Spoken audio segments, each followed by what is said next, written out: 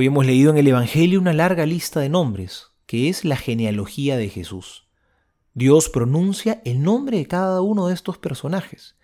Y es que todos tenemos un lugar y una misión dentro del plan de Dios.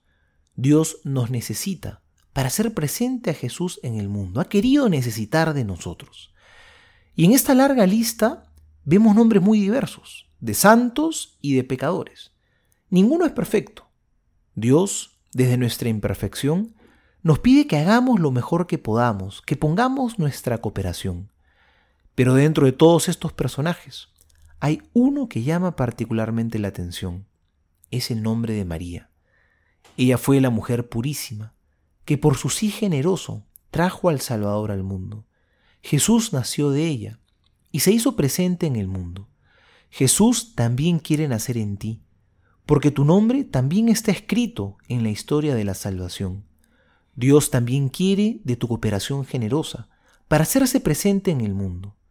Seamos generosos con el Señor, como lo fue María, que también nosotros podamos decir: hágase, Señor, en mí según tu palabra. Soy el Padre Juan José Paniagua y les doy a todos mi bendición en el nombre del Padre y del Hijo y del Espíritu Santo. Amén.